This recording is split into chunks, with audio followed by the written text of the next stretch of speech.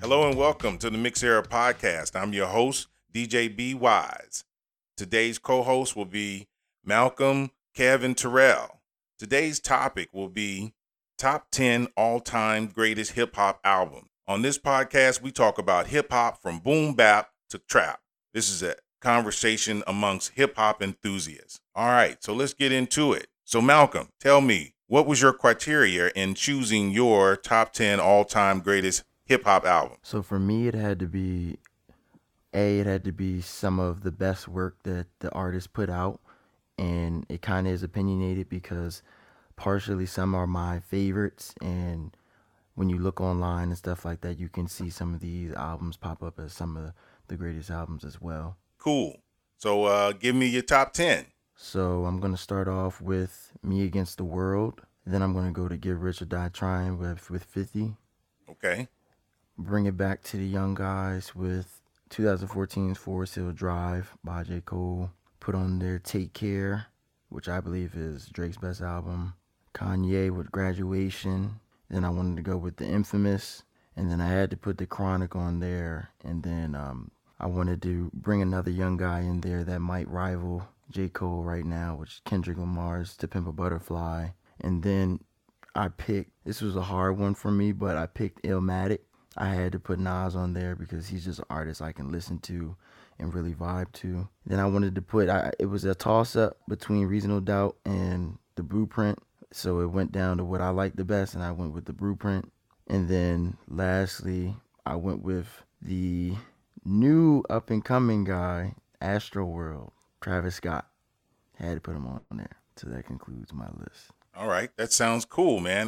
Terrell, what do you think about that list? I love it. Like a lot of people that he have is what I have on mine as well. So we got interesting tastes. All right. Moving on to Kev. What's your opinions of what his list was? I think they're all great albums. I do have different takes on things. Like I wouldn't have picked that Kendrick Lamar album.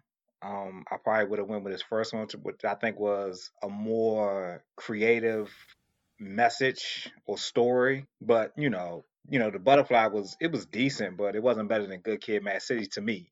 My reason for the Pimp a Butterfly was because it was when I looked it up, when I researched, they did have it as one of his best albums. I didn't want to be too opinionated with my list. Your list is your list. If someone agrees or disagree, it's not up to them. It's up to you. What Exactly. Right, right. People gonna disagree with my list, but it As is long what as it you can is. argue it. Huh? As long as you can argue it. Right, right. I don't think there's nothing wrong with To Pimp a Butterfly, but I like the story from Good Kid, Mad City better. I think that's, to me, that's one of the most creative hip hop albums ever made. It's not on my list, but I think he was in a better zone than he was with that one, though, to me. Okay. Understandable. All right. Well, moving on to myself, I'm going to be doing the next list. And my criteria for my list was songs that moved me, songs that I played over and over and over, and I could listen to them without any skips or a minimal amount of skips as possible.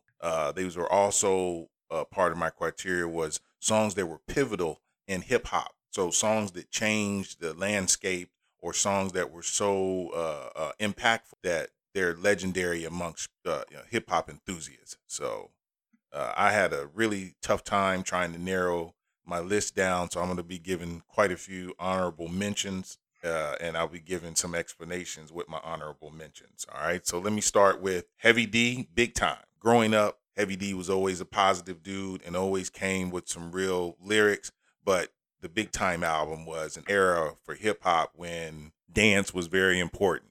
Not that breakdancing hasn't always been a part of hip hop, but the whole New Jack Swing movement was in, and the Big Time album really gave you that feel. My next honorable mention is the DOC. No One Can Do It Better. The DOC only put out a limited number of albums based on his car accident where he lost the use of his voice for a long period of time. But that particular album for West Coast rap, he's actually from the South. He's from Dallas, Texas. But he was able to put together an album that I never skipped one song on. So that's my other honorable mention. Then I moved on to Slick Rick, Children's Story. As far as hip hop storytellers, Slick Rick is probably the best, and this album was just a masterpiece as far as storytelling. My next honorable mention is Ice Cube's America's Most Wanted. I picked this album because, again, it was a departure from what he had done with NWA. He was able to lay down tracks on top of, some hardcore rap on top of New York beats. The Bomb Squad did his production for that album, which I thought was super, super talented in order to get that to work out. My next honorable mention is Public Enemy. It takes a nation of millions to stop us. So that one was huge, for political rap commentary. Chuck D and Flavor Flav did just excellent stuff on there, and also the interludes on there with Professor Griff was really crazy. So that was a very pivotal album for me. Then I got to bring in an old school group that should have made a top 10, but didn't, and that's Run DMC, and that's their first album, Run DMC. It was everything. I mean, it took rap from hip to the hippity hip hop to really flowing, between two artists, two real artists going back and forth on the mic. I think super important. A lot of people aren't going to keep it on there just because we don't push forward the pioneers of rap. So that was important for me to make sure that that was heard. And then lastly, even though he's a young cat, I still had to leave him off, and that was Drake. And that was Thank Me Later was the one I thought should have been on the list, but I didn't. Take Care was also a hard choice between the two. But after me going over listening to the albums in the last week, I was like, yeah, Thank Me Later was a solid album, even though Take Care was a solid project as well. So those are my honorable mentions. Now I'm going to move on to my top 10, and that's going to start out with DMX, It's Dark and Hell is Hot.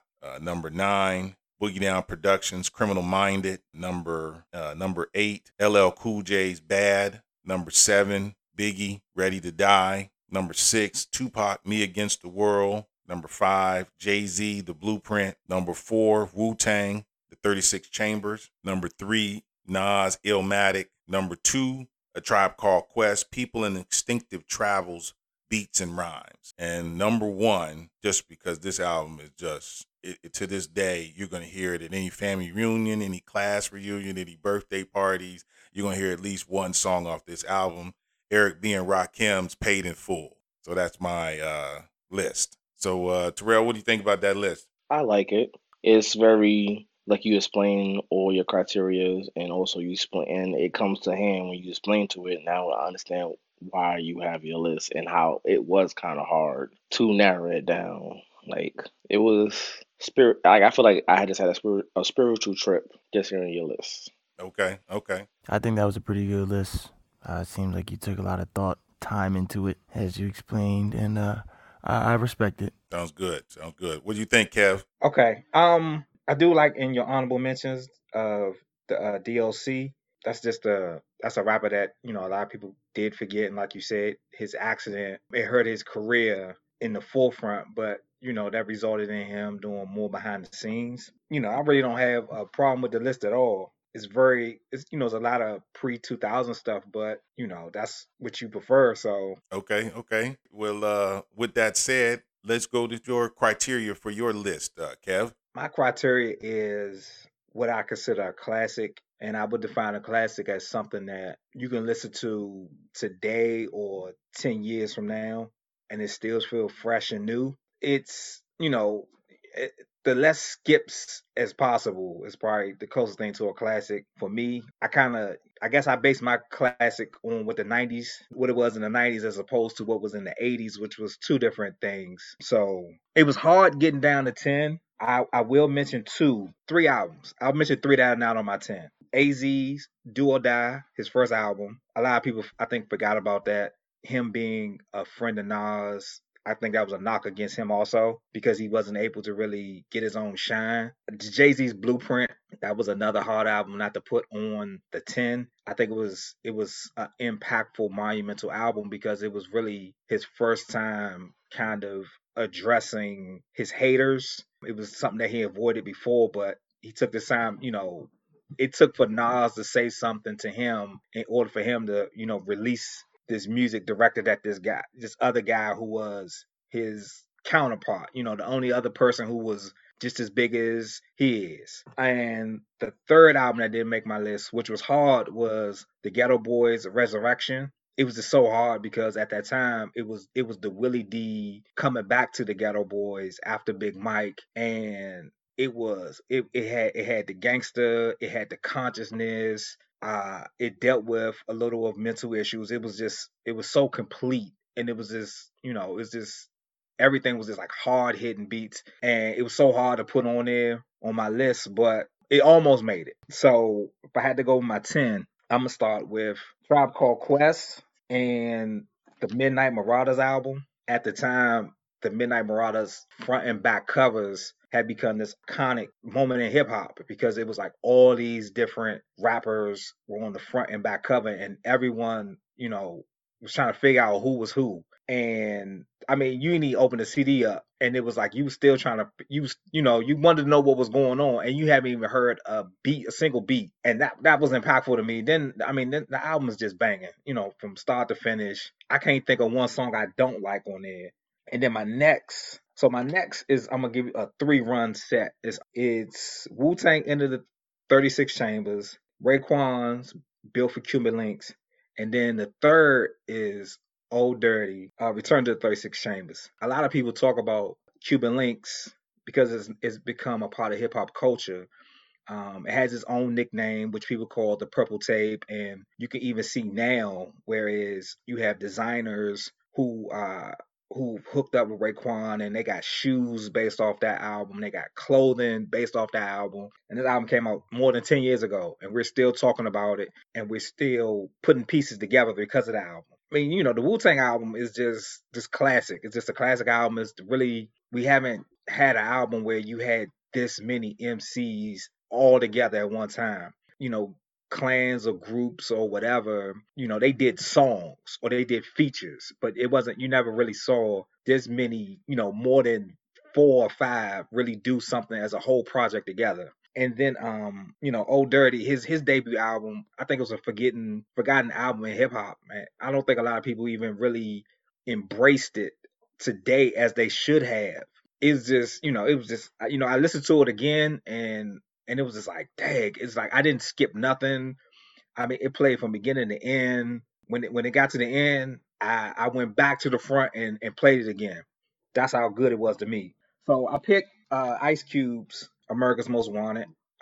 Like you said earlier, how you felt about it, I felt the same. This West Coast gangster rapper who kind of went conscious with these beats from the Public Enemy production squad, and it all kind of blended together and just created this great album that I can still listen to right now. I still listen to it right now, at least once a week. I also picked Tupac, All Eyes on Me. For me, that's Tupac's best album. I know a lot of people look at it as having all these diss tracks or all these angry songs, but if you kind of get towards the end of that second disc, you kind of see what the music that Tupac really was. Like the positivity, don't be out here in the streets and don't do this and don't do that. That's the stuff, people know Tupac for, but they forget that that's who Pac really was.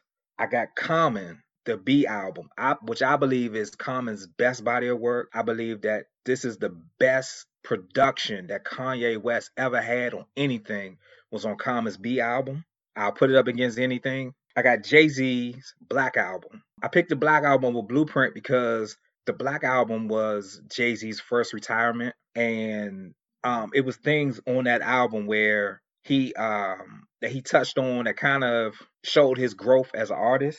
And then my last 2 albums are from the same group. One of my favorite duos of all time was Little Brother. So I put their first 2 albums, The Listening and The Minstrel Show, on my list. Both albums are just, The Minstrel Show is a great album of storytelling.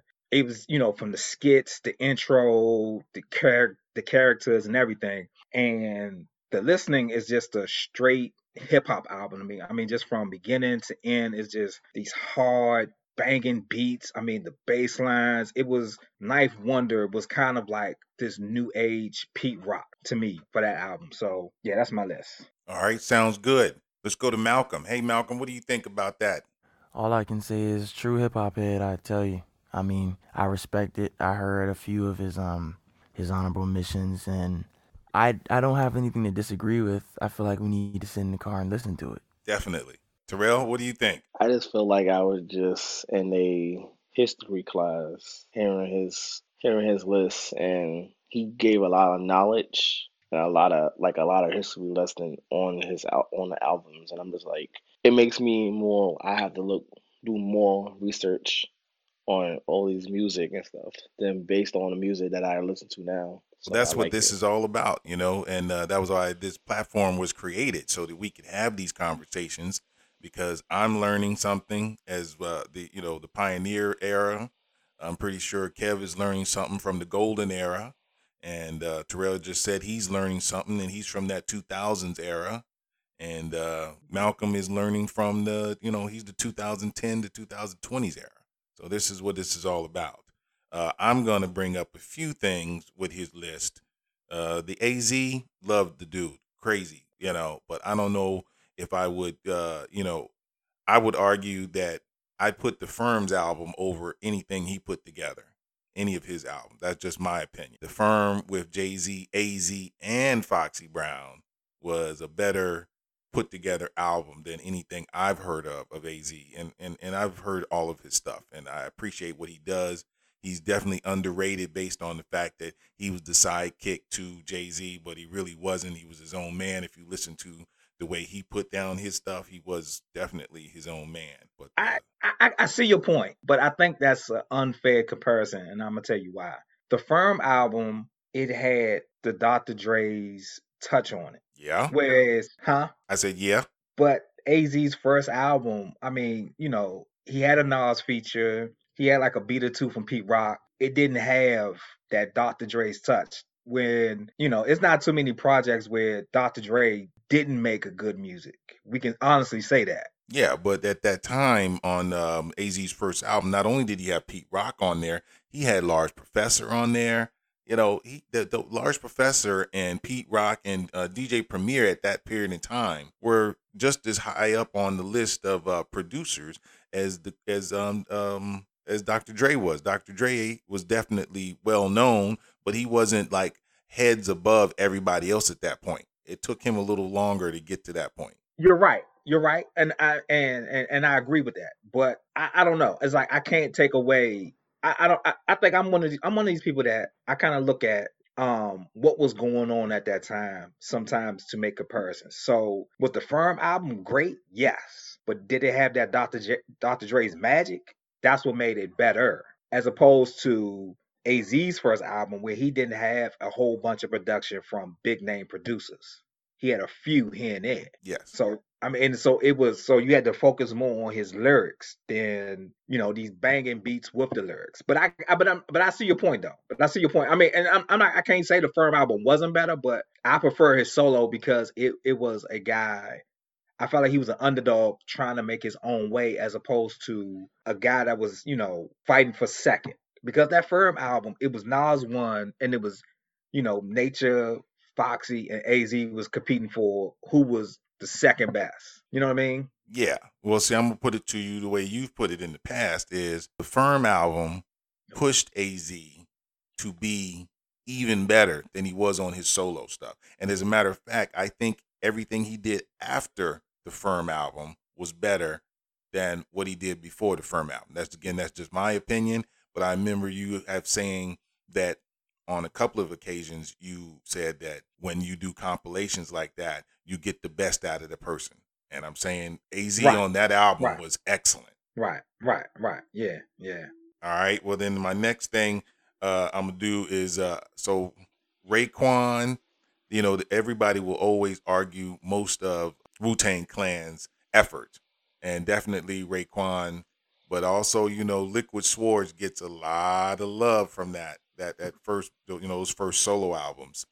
Yeah, it was hard. It was a hard choice, but I picked that album because I felt like Raekwon was he developed this style that was reminiscent of Coogee rap Yeah. before, and it was like the way Coogee rap told these stories. It didn't matter if it was real, if it was fake, or what. It was almost like watching a movie, and so you take this great storytelling, and then you take these, and I mean even RZA's beats at that time were kind of a little, the mode was a little different, as opposed to he went from these kung fu flicks in the Wu-Tang album to kind of going to these mob movies a little bit in Raekwon's album. Yeah. And it was a different pace, you could say. But the beats were, it was just something about these beats he was making for the album. The Liquid Swords album is a very complex album that a lot of people can't really grasp. It's had quite a resurgence. I'm telling you, I just the research I did last week, I was surprised to see that of the Wu Tang Clan, whose albums were considered the tops, and Jizza and Raekwon switch out a lot, and you don't, I Well, didn't well, expect that. that's he does these scientific tours. The right now is he's doing a lot of stuff outside of rap right now. You could see him on Animal Planet, or you could see him on some scientific or mathematical show or movie or something, and that has kind of brung this awareness to to all his music. So I'm not really surprised that that's what's going on. Okay. Yeah. All right. And lastly, I wanted to debate a little bit about the Black Album. In the ether, you're going to mostly hear Reasonable Doubt, or you're going to hear The Blueprint. I find it super interesting that you did choose the Black Album. I think Black Album deserves that commendation from someone that's an enthusiast like yourself. So I'm going to Well, commend it. I'll say why I picked the Black Album.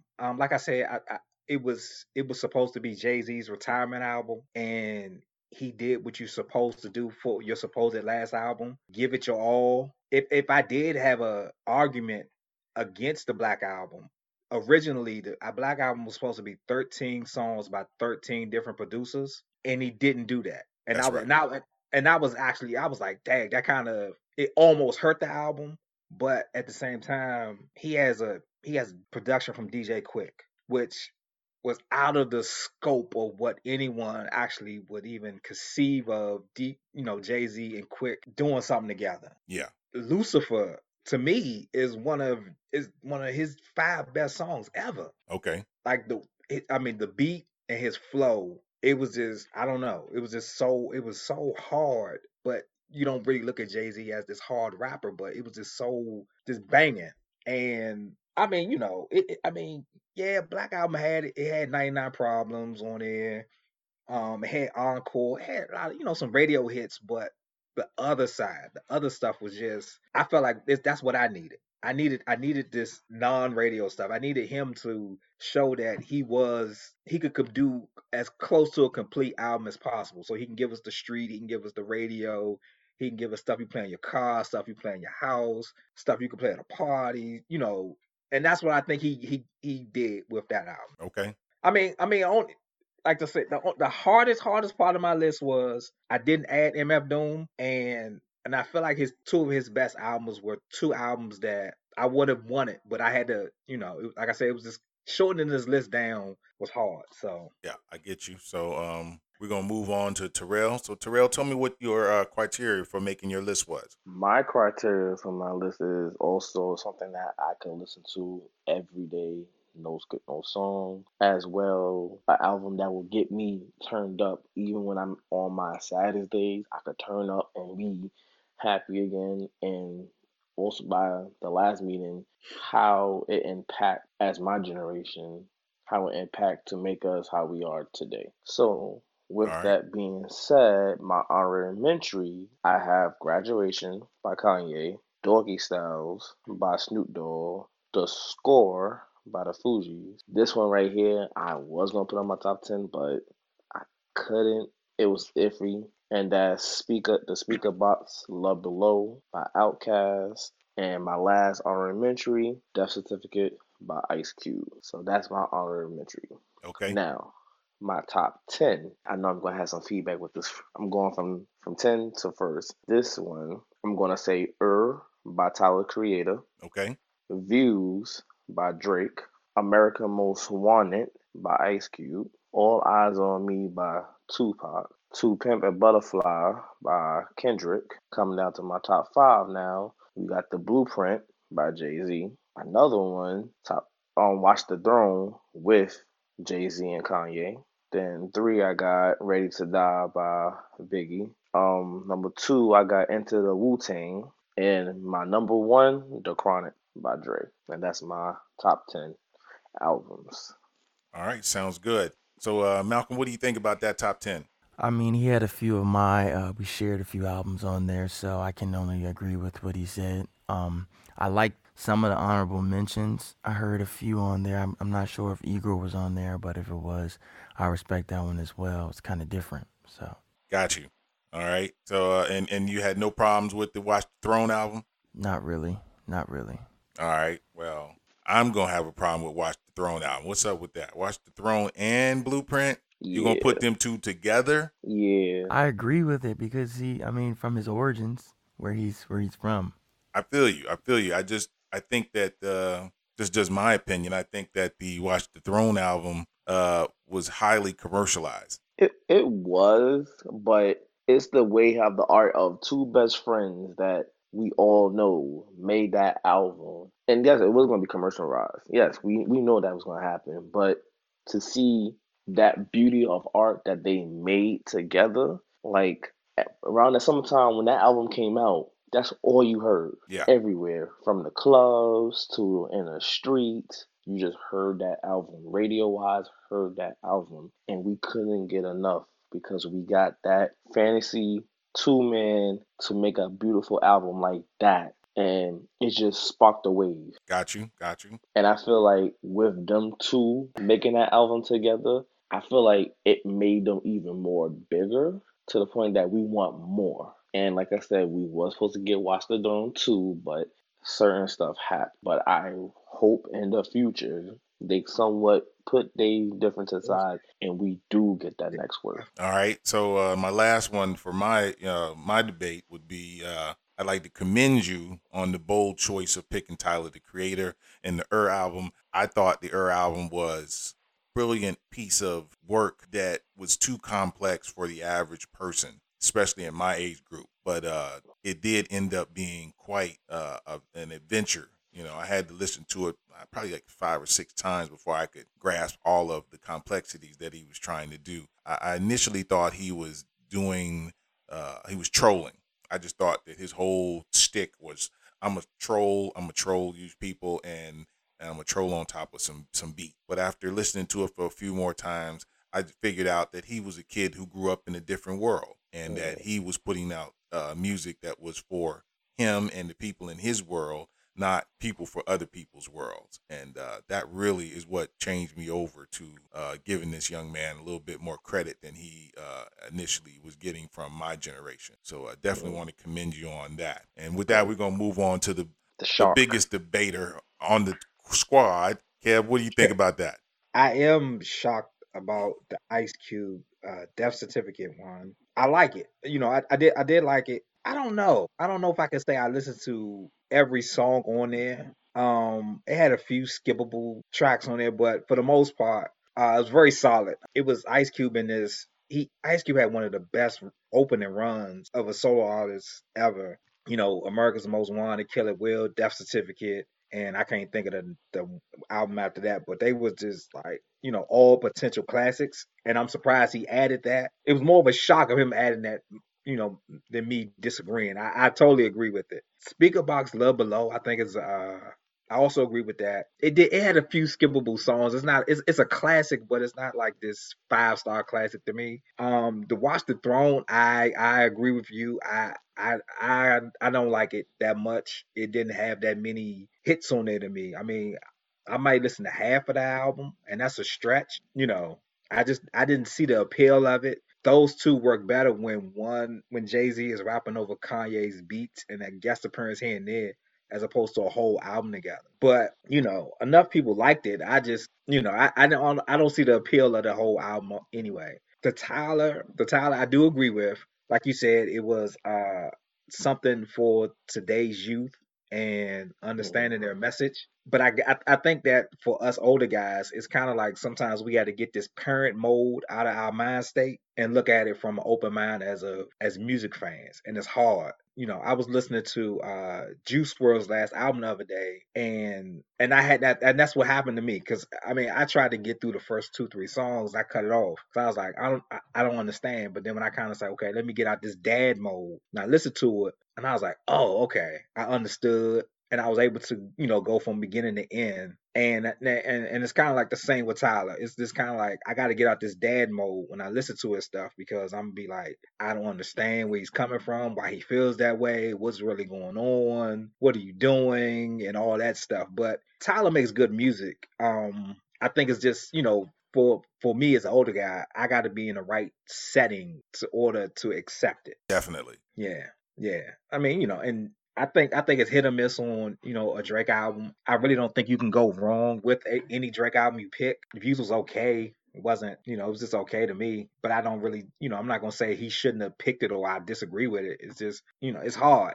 I mean, Drake is like Jay-Z. It's hard to pick. You can't go wrong with any album you pick of theirs. Yeah. What about that That's my honorable mention of Snoop Dogg? It all came together when he got to number one for me. But initially, when he was like honorable mention, Doggy Style, I was like, that's interesting. But then when he brought it home with, To Pimp a Butterfly and then Chronic at number one, I was like, oh, I'm feeling it now. I really see where he's coming from.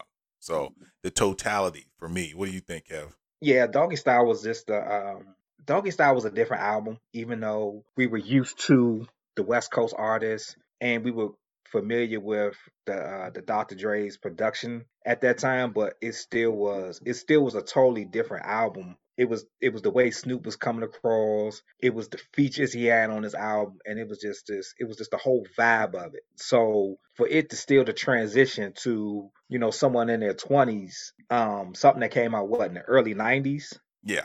something came out before he was born. So it's a testament to the whole project as a whole. I mean, outside of us still seeing Snoop Dogg on TV and different little things nowadays. I mean, he didn't, Snoop did gospel, he did reggae, he did a go-go song. He's done so many different things over the years, but outside of, we're always going to go back to Doggy Style. That's going to be his signature sound, his signature album for probably the rest of his life. So that was good to see that something from that time period can still transition to today's time. Okay. And lastly, what is everybody's opinion of the East Coast Brooklyn brother having all that West Coast in his lineup? Who's that? Terrell, Terrell's Brooklyn down, and he got more than I went through everybody else's list, and he had more West Coast albums than anybody. Preference. He likes the West Coast, like a lot of people on the East I, Coast. I I mean, mean, but it's a different vibe though. It's a different vibe to it though. The East, a lot of the East Coast guys were focused on these hard beats, these hard rhymes, and it was like, I'm better than you, or no one's better than me, as opposed to the West Coast where they were very laid back. Let's have fun. Let's do this. Let's do that. The beats match the flow of the lyrics. You know what I mean? Right. That's like it, like, yeah, like you said, it depends on what you like, but it's just like you got happier music as opposed to this music. Everyone has this opinion of New York as these guys. People in New York are not nice, That's and true. you listen to New York, and you listen to New York music, and it's kind of like, okay, that's the style of what I think New York people are, and that could either you're going to embrace it or you're going to be like, let me think about it. So when you listen to music, you want the fun, you want the upbeat stuff because you want to feel good. So that's what the West gives you. So if that's what makes him feel good and he's what he can relate to, yeah, you really can't have a problem with that. Right. 'Cause I feel like with the West Coast, like every time you hear a West Coast song, it was genuinely like a turn up song. Or genuinely like you could just relax, chill, listen to this beat Like the beats, West Coast beats was different as when I was growing up than East Coast beats. Like once you hear the instrumental of the West Coast beat, it's like, okay, I could chill, I could relax. And then their words are flowing. It was just like, oh yeah, this got me. It got a hold of me. So that's why I did had a lot of West Coast albums on my list. And like I said, I still listen to this day. Like it depends on what my mood is. Like if I know I have a long day at work, I gotta listen to this. I have to get that mood back in. Towards like I grew up listening to a lot of West Coast than East Coast. I feel like there was a little skeptical beats with East Coast, some of the fact that they didn't really have that many heavy hitters as what I was listening to towards I'm hearing West Coast. Okay, So that's what won me. I And got you. like my first album that I listened to was Doggy Style, and I listened to that. I sneaked and listened to that album because I remember my mom told me, "Don't be listening to Snoop Dogg and all that stuff." And I sneaked and listened to that album. And once I heard Gin and Juice, I was like, I and then got you. I used to sing it in the house, and my mom used to get mad at me. She's like, "What you doing singing that song?" And I'm like, "Oh man," kind of told to myself. So Got you. Got you. All right. Well, with that being said, we're going to end this episode, and I appreciate everybody's opinions. We also like to send an invitation to our guests to email us at underagroovenetwork@gmail.com with any questions. You can also follow us on Twitter and Instagram with any questions, and we look forward to in the future having a live podcast with guest opinions and a guest questions. All right. And with that being said, see you next time. Peace.